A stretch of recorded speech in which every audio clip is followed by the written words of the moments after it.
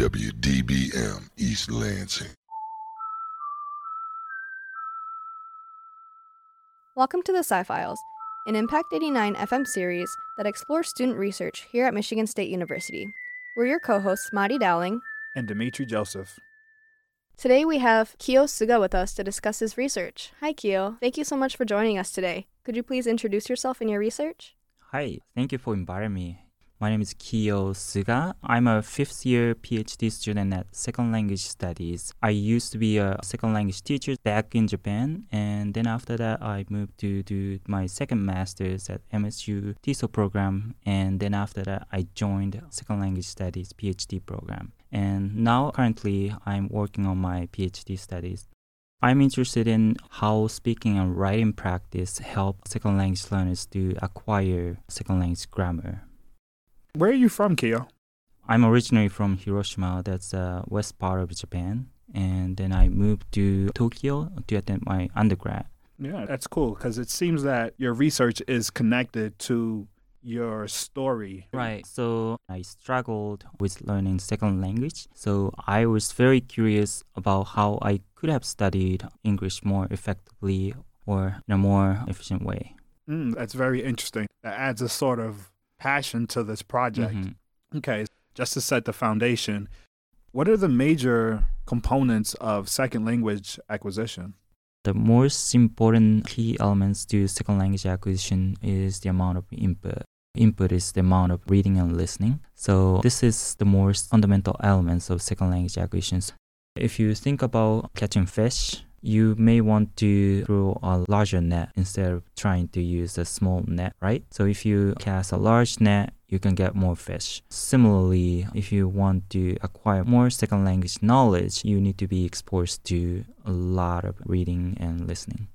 All the second language researchers agree with the importance of input, but not all researchers agree with the importance of output, speaking and writing, because basically speaking and writing can be produced based on the knowledge you have in your head. But based on my hypothesis and also previous output studies indicated that in order to get more input, you need to be pushed to produce output speaking and writing. Because after speaking and writing in your second language, maybe you will notice that you should have said in a different way. And then after producing output or after noticing the holes or gaps in your knowledge, you are likely to pay more attention to what you should learn in a second reading or in a subsequent reading or listening. So I'm focusing on how output push learners to pay attention to target grammatical forms.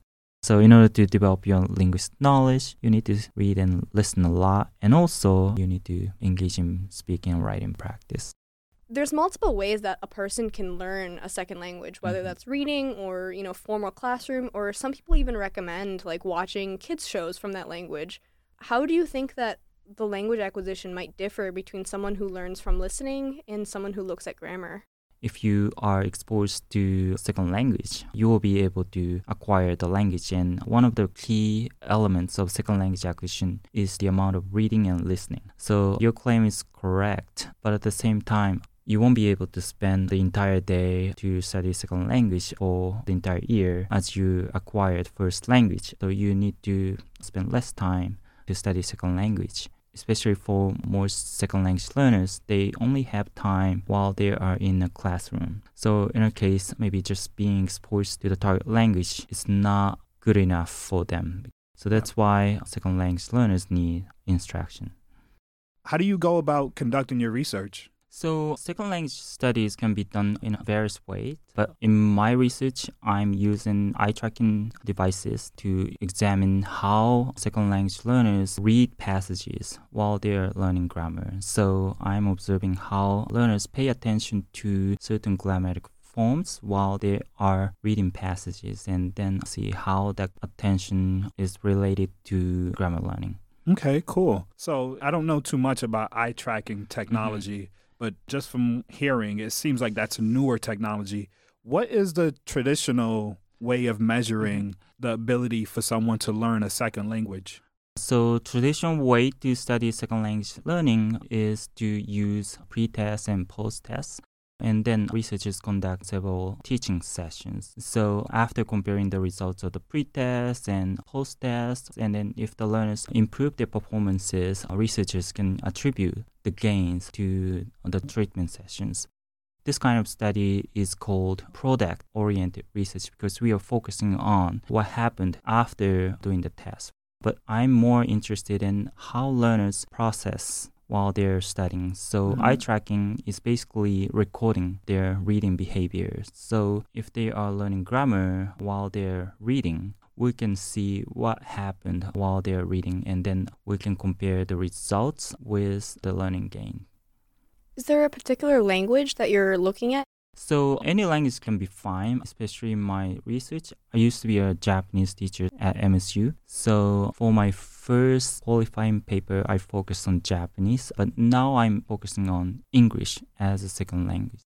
Just to clarify, when you're using this eye tracking, you're aiming to understand how people read and look at grammar and understand their new language that they're attempting to acquire? So basically, eye tracking is recording learners' eye movement behaviors. So I'm focusing on fixation duration. So if learners look at some parts more closely or spend more time to process words or grammar parts, that indicates where learners pay attention to while they're learning. And are you assessing the extent to which people have learned their language in relation to that eye tracking? So I'm also using pre-test and post-test. At the same time, I'm also using eye tracking data to see how much learners pay attention to the focused grammar while they're learning. And then I will see their learning gains based on the results of the post-test. This seems like a pretty straightforward idea. Is the main hypothesis that when you're doing this eye tracking and you see that someone is focusing on a sentence a little bit more deeply than someone who is not, are they expected to learn the grammar superior than the person that has less eye tracking focus? Yes, that's my expectations. So in order to learn grammar, we need to pay attention to the target grammar while we are learning.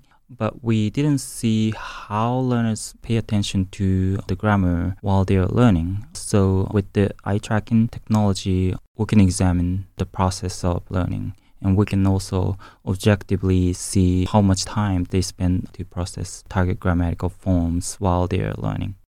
You mentioned earlier that you do a pre-test and a post-test to assess how well grammar was acquired. But how do you go about measuring grammar, being that written grammar is very different from spoken grammar, and it's natural to have more errors in spoken grammar? Right. So previously, researchers use fill-in-the-blank tests or grammar correction tests, but these tests can only show learners explicit knowledge. Explicit knowledge is the type of second language knowledge that learners can explain. But when it comes to speaking, it's more difficult. So currently, more researchers started to use oral tests. And some researchers use oral interview to measure learners' grammar knowledge. If they cannot use oral mode, that shows the limitations of learners' grammar knowledge. So in my study, I use both type of tests that measures learners' explicit knowledge, which is the knowledge about the grammar, and also I'm using oral repeating task to test whether the learners can actually use the grammar knowledge in a real communication. What are your subjects doing when you're measuring their eye tracking? Basically, in my dissertation study, learners read a passage and then they are asked to retell the passage. And then after that, they'll read the passage again. So I created 3 different instructional conditions: oral retelling and written rewriting and just listening. And then I measure how much time they spent to read the target grammatical forms in the first reading and second reading. So based on my hypothesis, oral retelling group and written rewriting group spend more time to target grammatical forms in the second form, because while they're writing or retelling, maybe they will realize what they should have said more correctly. Basically, they can notice the gap between what they actually said or what they actually write and what they should have said or what they should have written more accurately in the second time. So I'm comparing their fixation duration on the target grammatical forms in the first reading and second reading. And then if they spend more time in the second reading, which indicates that learners pay attention to the grammar after producing output or after writing and speaking. Are you looking at the grammar by looking at where in the sentence their eyes go to? In my study, I'm only focusing on one specific target grammatical form, which is past hypothetical conditional, which is if had, would have done something.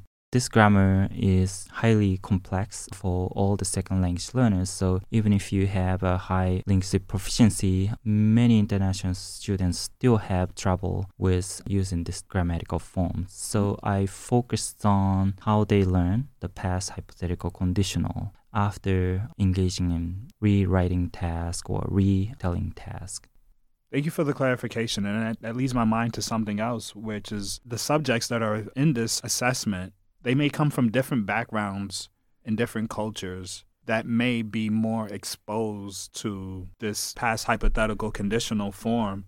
And how do you control for that difference in starting level? Yeah, there must be some influence based on participants' first language, right? But in my study, I just recruited all the international students. So it is more important to recruit enough participants in my study. And that I have access to only limited numbers of international students on campus within the limited time. So yes, there must be some influence by participants' first language, grammar, and also their culture.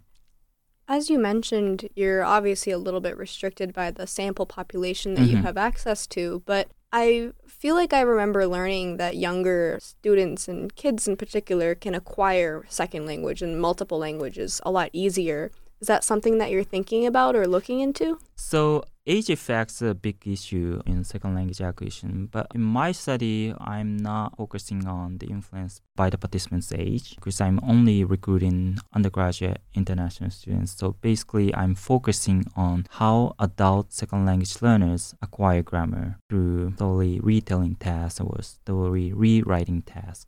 I can see some of the potential problems of what makes this research important. But I'm curious to know, why did you get started in this topic? First, I started to investigate this topic because my former advisor, who was the seminal researcher on the topic of output instruction. So I was in his seminar course, and then I was interested in my advisor's seminal study on output and learner noticing and also grammar learning. And then some research conducted a replication study of my advisor's seminal studies, but I saw inconsistent results in terms of how learners pay attention to the grammar or the overall learning gains. Previous study have methodological issues to examine learners noticing or how much learners pay attention to the target grammatical form after producing output because they relied on interview method or note-taking or maybe retrospective questionnaires to investigate how much they pay attention to the target grammar while they are learning. But these measures does not give you objective data that shows how they process the grammar while they are learning. So in that case, in a second language studies program, we have eye tracking device. So I wanted to take advantage of having eye tracker so that I can contribute to demystify the impact of speaking and writing on grammar learning. Yeah, very cool. It seems like you're pushing the methodology by using this eye tracker instrument instead of using the more subjective methods of assessing these people that are in these studies. In the context of your study, is there a difference between people who have studied grammar formally in a classroom setting versus people who have acquired their second language via reading something like a children's book? Usually we see the differences between naturalistic learner who acquire grammar or second language through exposures or through the use of second language and the learners who study second language in a classroom. But we are still not sure whether adult second language learners can naturalistically acquire native level proficiency. That's an empirical question. That's almost impossible to conduct the research because you won't be able to spend that much time. Do you think there's a difference between people who are learning English as their second language in the United States versus learning English as a second language in somewhere like Japan, for example? Definitely. So we call learners study English in the United States as English as a second language, which is called ESL. So in an ESL context, learners can access a large amount of input because in the environment they live, people use English. So they can access more input outside the classroom. But in an English as a foreign language context, such as in Japan or Korea or China, they do not have access on naturalistic input outside the classrooms. So the only opportunity for them to acquire second language is through classroom instruction. So we see much difference. Naturalistic language learners can attain higher fluency or higher complexity in their second language utterances, but we are not sure about the accuracy because sometimes second language learners learn grammar very intensively back in their home country and then they know more about accurate grammar. But when it comes to using, they need to practice more, so there's always advantage and disadvantages and differences depending on the context. Why is this research important? Second language acquisition research is very fascinating for me because the findings of the study can provide implications for learners and second language teachers. So it shows empirical facts to language teachers so that they can incorporate more evidence-based language teaching practices in their classrooms. So the implications or findings from second language research is like medical science for doctors. Otherwise, they need to rely on their learning experiences, but sometimes scientific fact is counterintuitive. So some teachers need to incorporate more evidence-based language teaching to help their learners. Thank you, Kiyo, for coming and telling us about your research and how second language learners can more effectively learn that second language. It was really interesting. We learned a lot. Thank you so much. Yes, Thank you for teaching me. Thank you so much. There are a lot of topics we can investigate, so that's why second language acquisition is a very fascinating field.